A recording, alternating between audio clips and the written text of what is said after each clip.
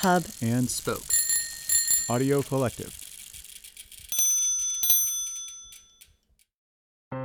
I love The Lonely Palette. I'm an elementary school art teacher, so I love being able to learn myself and pass that information on to my students. I especially love that this podcast is not snooty. And at first I felt like a bit silly just seeing if I could have an emotional connection on my lunch break because a podcast told me I could. I had one of the most moving art-going experiences in my life while listening to the episode about Rothko. Whether this podcast has taught me to get any artist, it's taught me to trust my instincts. Trust what I see in a piece of art and what it makes me feel. When I go to a museum now, I feel possibility. Hey, it's Tamar, and I just wanted to take a moment and thank my Patreon supporters, a few of whom you just heard from, for sustaining this and every episode of The Lonely Palette. I couldn't be more grateful for their support, and I hope that you'll consider joining them. For more information, great juju, and even greater swag, head on over to patreon.com/lonelypalette. And thank you so much.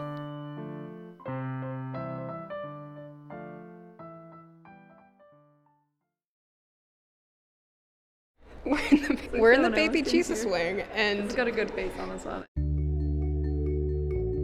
I mean, standing in front of an image that's carved what looks into like stone or marble, and obviously it's the Madonna, the Virgin Mary, and she's holding baby Jesus. They're in some kind of water or clouds. It looks like the clouds or maybe waves are moving. You can practically see the wings moving. The Madonna's headdress is flowing around her shoulders. And it's very beautiful and very serene. It's very loving. It's very connective. I mean, obviously, they don't need any words. It's a sculpture, but just looking at this, you could just see that they wouldn't use words. They would just communicate with touch and feel in a very loving, accepting way. I mean, it can be quite ominous in nature, actually. These, angel babies are like, give me your kid, and she's like, get away, I don't want it. Kind of ethereal. All of the textures kind of blend into each other, and it's kind of since it's on white marble, it's kind of dream-like and kind of far off looking, I guess. I like that this one's really flat, but you can still see the dimensionality of the faces. And the depth that's created by the shadow on the top. It's amazing. It really can't be more than a quarter of an inch thick all the way through the entire carving. But he gets all this paints with the light, really. Wow. I feel it's obviously dramatic, but it has less of a stylized approach, and I think that makes it feel maybe more real or tangible. And the way she's holding baby Jesus, it's just in her arms, and she doesn't look tense at all. It's very soft and kind of soothing and calm, just really pretty and beautiful and peaceful. This is not a Madonna sitting on the throne in fancy clothes with her child on her knee. This is a Madonna that is bending down to scoop up a baby, just like every single mom does. She's very approachable and she's very loving, and it's very, very human.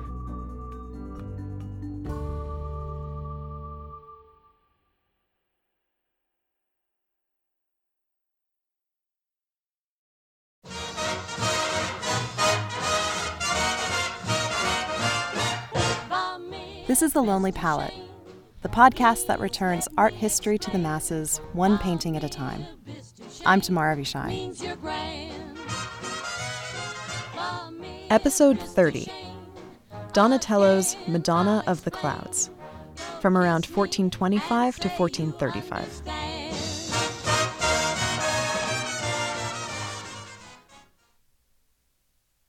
A few years ago, I was applying for a radio fellowship.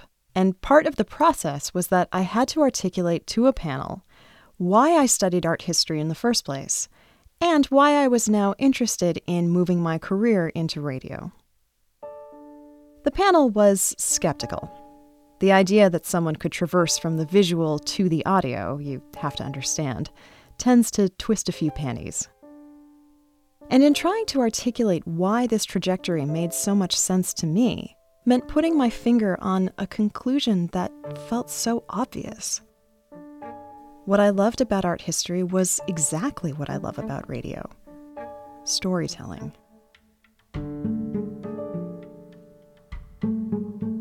I don't need to explain how radio is about storytelling. That much is obvious. But art history is entirely about storytelling too. How many times have you walked by an object at an art museum that you never would have looked twice at? And then the wall text or the audio guide or someone with a badge like me chased after you and said, "No, wait, come back. You don't have to know everything. Just look at this one thing." And let me tell you just about this one thing. This one thing is everything. And it's probably because the artist was looking at this one guy. And this one guy was doing something so subversive, and so the artist did something equally subversive, but updated it for his or her own time period.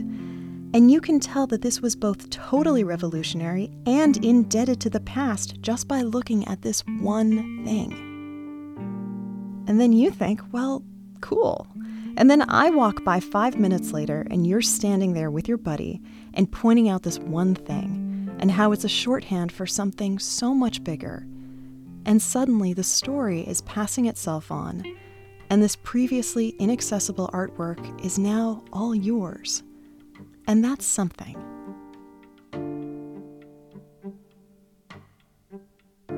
I'm telling you, storytelling, it's the best. It opens up something from nothing. It sets your curiosity on fire. I love being told stories because, really, who doesn't? Don't you have nephews? I mean, why else do we sing songs or listen to podcasts? And I especially love finding dynamic and compelling ways to tell stories, especially stories about artworks, because it means that a whole new batch of people are pointing that one thing out to other people, and a stereotypically dusty discipline like art history is brought to life. And though I never actually got that fellowship, being challenged to explain art history in these terms ended up being much, much more valuable to me. And it basically gave birth to this show.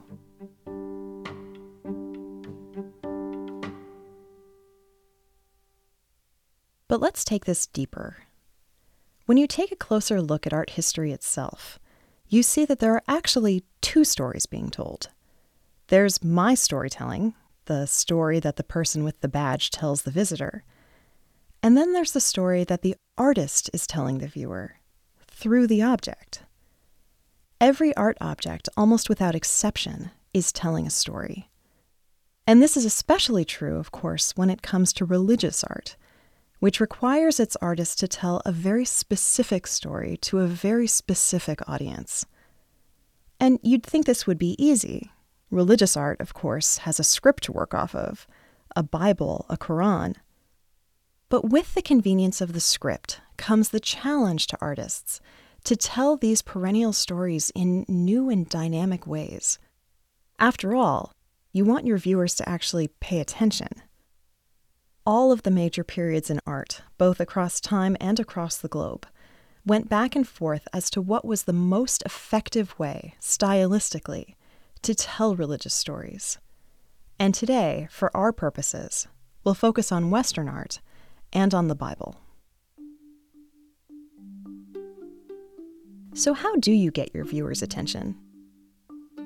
Take the medieval period, for instance, and forgive the large, overgeneralized brush that I'm painting with, because we're talking about a stretch of time over about 800 years.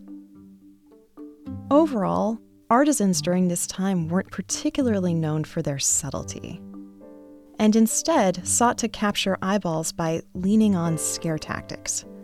We talked about this in episode 9, when we looked at 20th century German Expressionism, and how it found its roots in the raw, expressive images found on 12th century Romanesque cathedrals. These cathedrals featured grisly mosaics of demons and torture, the truly grotesque consequences for passers-by who chose not to go inside and save their eternal souls from damnation. They're shocking and they're creepy, and they're also an example of highly successful storytelling. The visceral reaction one has to seeing the distorted, elongated form of Christ nailed to the cross, or the twisted anguish on Mary's face as she holds her son's body, it just gets you in the gut. The suffering depicted becomes something that we need to push away, something unimaginable. It distills the takeaways of the Bible down to Jesus. Never let this be me.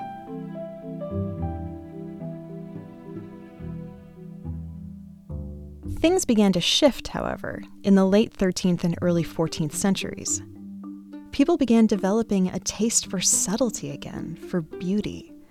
Didactic, expressive spectacles turned into naturalistic, relatable portraits of sensitively observed life. You start seeing the facades of Gothic cathedrals with figures that look more like us, or at least idealized versions of us. And you start, in earnest, to see artists drawing inspiration from the realistic depiction of the human form that we saw in ancient Greek and Roman sculptures. This is, of course, the basis for the Renaissance, or the revival of antiquity, that characterized the art of the later 14th, 15th, and 16th centuries in Western Europe. And as we discussed at length in episode 25, when we looked at the Mona Lisa, this was the age of the artist. The old masters sought out for their talent, their fabulous rivalries with one another, the cult of their individual personalities, and some truly gorgeous paintings and sculpture that focused on humanism, naturalism, impeccable perspective. When we talk about the High Renaissance, we tend to focus on Leonardo da Vinci, Michelangelo, and Raphael, among others. And you might notice that there's a Ninja Turtle missing from this pack. And that's because Donatello didn't round out this foursome. He predated it and very much influenced it. It's easy to look at the art from the medieval period and the art of the Renaissance and think that there was just some cosmic shift from one style of using art as a means for storytelling to a very, very different one. But someone had to go first. And one of those someones was Donatello.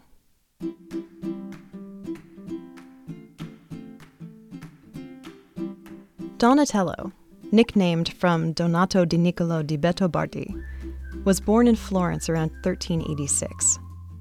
He was born into the arts, the son of a member of the Florentine Wool Guild, and therefore eligible to work in the trades early on, training first in a workshop of a goldsmith. In his early career, he worked with two of the heaviest hitters of the early Italian Renaissance, Filippo Brunelleschi, who would go on to design the dome of the Florence Cathedral, or the Duomo, and Lorenzo Ghiberti, whom Donatello actually assisted in his design and construction of Ghiberti's greatest achievement, the doors of the Florence Baptistry, right outside of the Duomo. It was with Brunelleschi in particular that Donatello had the opportunity to change history. The two participated in excavating ruins in Rome, diving deeply into ancient Roman art that would become tremendously influential in his aesthetic, and really the aesthetic of the entire Renaissance. It's neat to see the elements of Roman art begin to crop up in the work of early Renaissance artists, Donatello in particular, as they ushered in this new aesthetic era. Art historians tend to sound this particular trumpet by focusing on Donatello's foppish, supple adolescent statue of David, the first freestanding sculpture since ancient Rome, or on the Gattamelata, Donatello's massive equestrian monument, which was also the first of its kind since antiquity. But I'm personally more taken with his early sculpture of St. John the Evangelist, completed between 1410 and 1411. It's a colossal marble piece, originally placed in a niche of the Duomo, and an unequivocal step towards rendering the naturalism of a human figure, just as the Romans might have. Ancient Roman society was famous for example, venerating their elders, for equating wrinkles with wisdom. And here, Donatello captures St. John not as the younger man in the story that he's known for, but as a wise, aged prophet years later. And if you want to see one thing, his hands, in particular, are extraordinary. If you want to see a clear step towards the rendering of an individual's personality in Renaissance art, just look at the expressiveness of their hands. Really, there's no need to depict hands with this much sensitivity, other than to just remind us how essential they are in our own lives, our own experiencing of the world. It's as though Donatello looked at that same Bible, those same takeaways, and distilled them down to Jesus. This is me.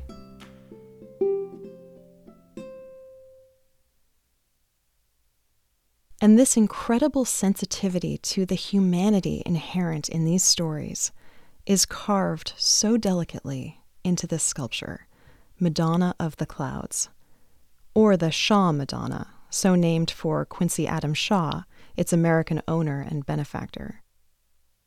It's an object so small and so subtle, located in a quiet, off-the-beaten-path hallway of Renaissance sculpture at the Museum of Fine Arts, Boston, flush inside a protected case. And if you weren't looking for it, or if my badge and I didn't chase you down, you'd never know that you just walked by one of the most precious objects that the museum owns. It's one of only a handful of Donatellos in North America, and truly the most exquisite. And while the story being told is a familiar and recognizable one, the Virgin Mary seated with the Christ child and surrounded by angels, it's actually being told in a way that is radically new. And yet it is through this radical newness that we feel like she is all the more familiar, as human as we are.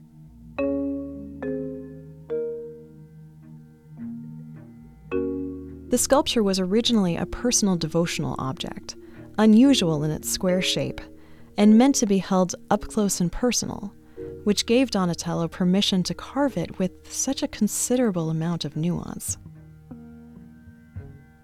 He then further bends the rules, both in terms of the iconography and the technique, and we'll take these one at a time. The iconography, that is, the visual symbolism that we learn to read in order to understand the larger story, is actually a mishmash of two different conventional renderings of the young Madonna and child, Madonna of Humility and Madonna in Glory.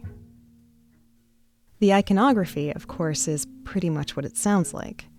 Madonna of Humility is usually shown seated on the ground, with flora blooming around her, intimately playful with her baby and deeply human. Madonna in Glory, of course, is the opposite: heavenly, regal, divine, distant. But see what we have here. Madonna in heaven, surrounded by cherubs, but sitting on heaven's floor. She's human, intimately cradling her son, who cuddles back, lifting his chubby little baby arm against her breast. Her hands, again, those hands, that one thing, are so tenderly carved, so astutely as to even distinguish between pressing against firm baby flesh and diaphanous fabric. As with the sculpture of St. John, there is no need for Donatello to have done this, other than to make this moment in the heavens above us feel as real as possible.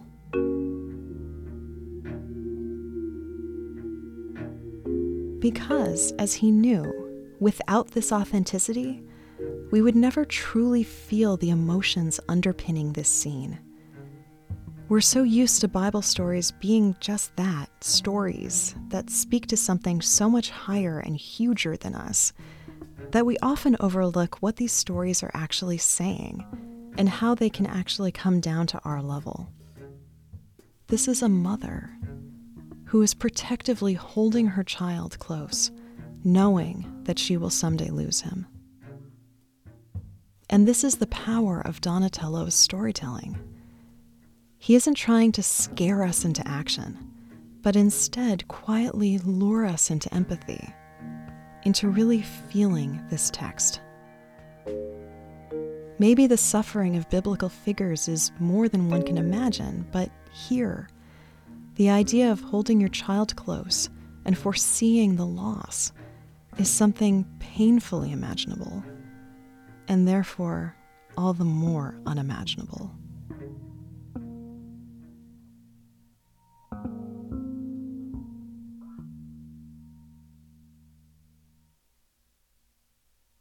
And the powerfully subtle emotionalism of this story is indebted to Donatello's technique.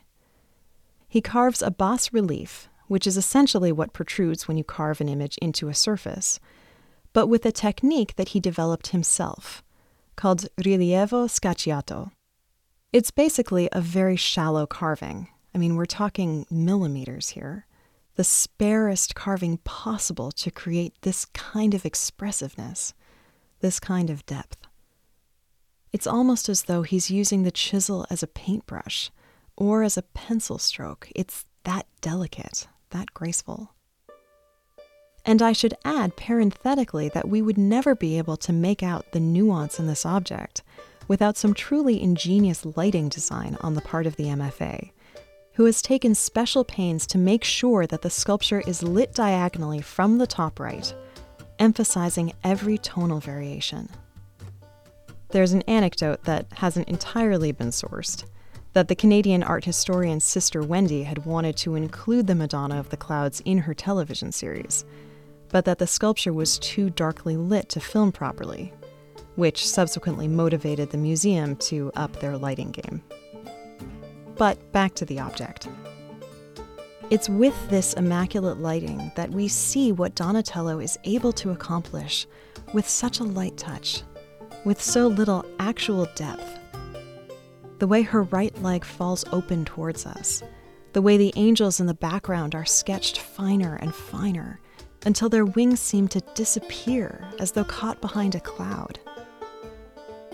And it makes the deepest carvings, her profile, which is carved like a dignified Roman cameo or a coin, and his gently resting arm, all the more visible, all the better to pull our eye to the most crucial elements of the narrative. And the rest simply softens into a rippling flutter of clouds and fabric. Her drapery flows into the heavens like water, indistinguishable from one another, and creating a gorgeous sense of volume and symbolic weight.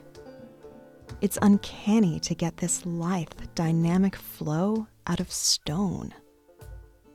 And Donatello's ability to do just this must have had a powerful impact on sculptors and architects who came after him, and realized that stone was capable of being so fluid. It's hard to imagine that Frank Lloyd Wright, as he planned the rippling flagstone that would become the living room floor of Fallingwater, the house he built atop a waterfall in Pennsylvania, wasn't inspired, however indirectly, by this exquisite little Madonna.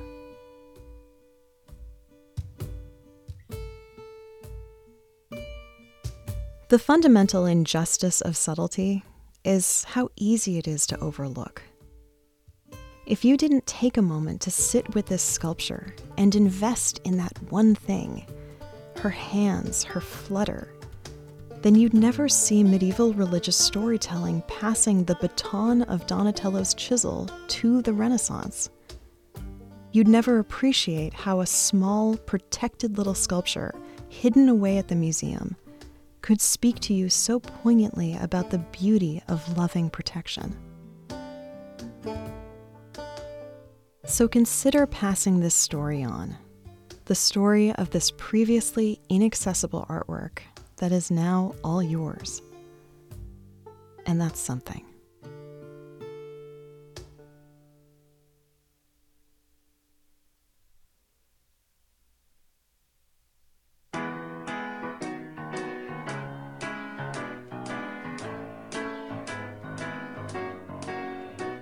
Je me Special thanks to the intrepid museum goers at the Museum of Fine Arts Boston.